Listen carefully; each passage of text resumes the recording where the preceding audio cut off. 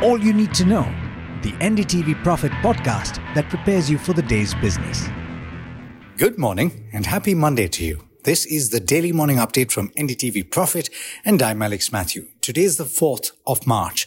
Here's everything that you need to know at the start of your day. First up, OPEC Plus has extended its oil supply cutbacks to the middle of the year in a bid to avert a global surplus and to shore up prices.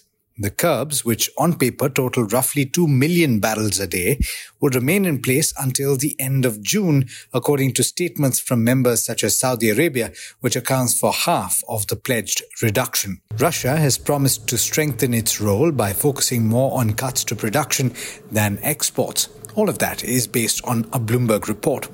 Now, these latest output cuts, which deepen reductions made last year, will be returned gradually subject to market conditions after the second quarter, according to the countries which said this on state-run media. Ample supplies have anchored prices of international oil near $80 to the barrel this year, even as conflicts in the Middle East region disrupt regional shipping. As of this morning, Brent was trading at close to $84 to the barrel. Back home, NDTV has reported, quoting sources, that Prime Minister Narendra Modi over the weekend presented a Vision India document for 2047, saying planning for a Viksit Bharat or developed India by then is a priority area. At a meeting of the Council of Ministers, he said that the plan hinges on empowering citizens and creating a sustainable economy.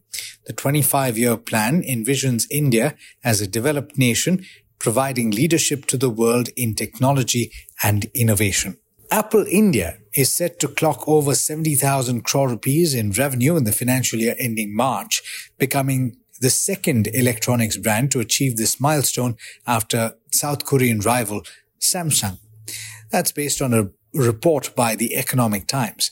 The report quoted two industry executives saying Apple India went past the $8 billion mark in February. That's 66,000 crore rupees. This will be the second consecutive year in which the iPhone maker's sales have grown by 40%. Generative AI is creating waves globally, not just for the investment opportunities it is creating, but also because of the threat to workers in several functions. Nasscom Chairman Rajesh Nambiar has said that the workers in the business process outsourcing sector are at the maximum risk of getting impacted by the development of generative artificial intelligence. Nambiar, who is also the chairman and managing director of Cognizant's India unit, said workers in the software services industry do not have much to worry about. In more international news, Egypt on Sunday hosted envoys for talks on a ceasefire between Israel and Hamas, the latest diplomatic effort as Gaza officials reported more deadly bombardment in the nearly 5-month-old war. A senior Hamas official told AFP that a delegation from the Palestinian group would discuss with mediators a proposal for a 6-week truce, after US officials said that Israel had broadly accepted the terms. In other news, PMLN President Shehbaz Sharif has been elected the 24th Prime Minister of Pakistan after clinching 201 votes. The victory was announced over the weekend. The recently concluded general elections, though, have been marred by allegations of mass vote rigging. Imran Khan's PTI has alleged that several candidates of the PMLN and PPP were declared winners despite other candidates securing more votes. Now, in international markets, the early rises in the Asia-Pacific region have all started in the green, though futures are pointing to a muted start to trade on Wall Street. And with that, it's over to Niraj Shah for the trade setup for the day in India. Morning, Niraj. How are we looking today? Good morning, Alex. Just the way the Indian markets are buying every dips, it becomes very, very difficult to try and talk about mandi on any given day. And I wouldn't want to do that any which ways. Remember the whole of last week, we were talking about how quant indicators were indicating that there should be some upsides. PCR had on the penultimate day of the expiry fallen to 0.66. So listeners who've heard the podcast we've given them indications about what indicators are suggesting. We are not in the business of predicting what the markets will do, but indicators were suggesting that there could be upsides, and I think that's what's happened. Now, with all that's happening in terms of cues, I think the setup doesn't look negative at all. If anything, the quant indicators still indicate upsides. Remember, 22,400 call strike has a large open interest and could see covering if the rally continues as well, because I think some bit of covering has happened in the lower price strikes of 22,200 and 300 as well. So I think that's a keen eye out. Keep in mind, dollar index or DXY has been weakening for the last few days or last couple of days. And if DXY weakens, then that could help upsides for the Nifty as well as for the metal space. So that's to be kept in mind. In fact, as per what you see in last week's behavior, metals and real estate arguably seem the strongest as per the trading pattern. So you should keep a keen eye out for that. CK Narayan in his column on NDTV Profit, and listeners should read that. He writes it at every weekend, and it's worth reading that piece just to understand how the charts look.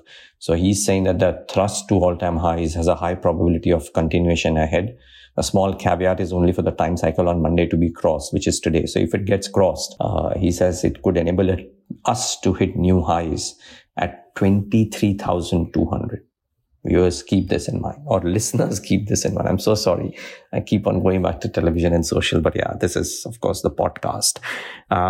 Stocks to watch. Now, there are a clutch of newsmakers, of course, but let me try and tell you the few that I think are the key ones to monitor in the session today. So there is InfoEdge or PB Fintech or some of the others, because one, Ashwini Vaishnav reassured the app fraternity about the Google Play Store issue. And InfoEdge separately on its part mentioned that Naukri Job Seeker, 99 acres have been reinstated in the Google Play Store. Now, these stocks had corrected a little bit in the trial trading session on Saturday. I would reckon some bit of recovery could happen today, so watch out for these. Real estate stocks will be in focus. Signature Global, a small one first, and then Godrej Properties. So Signature Global has received or recorded 3,600 crores of sales for a premium housing residential project in Gurugram, has received oversubscribed expression of interest over 5.4 times, sales potential of 2.7 million square feet for this one. It's a big one for Signature Global. Could see a reaction today.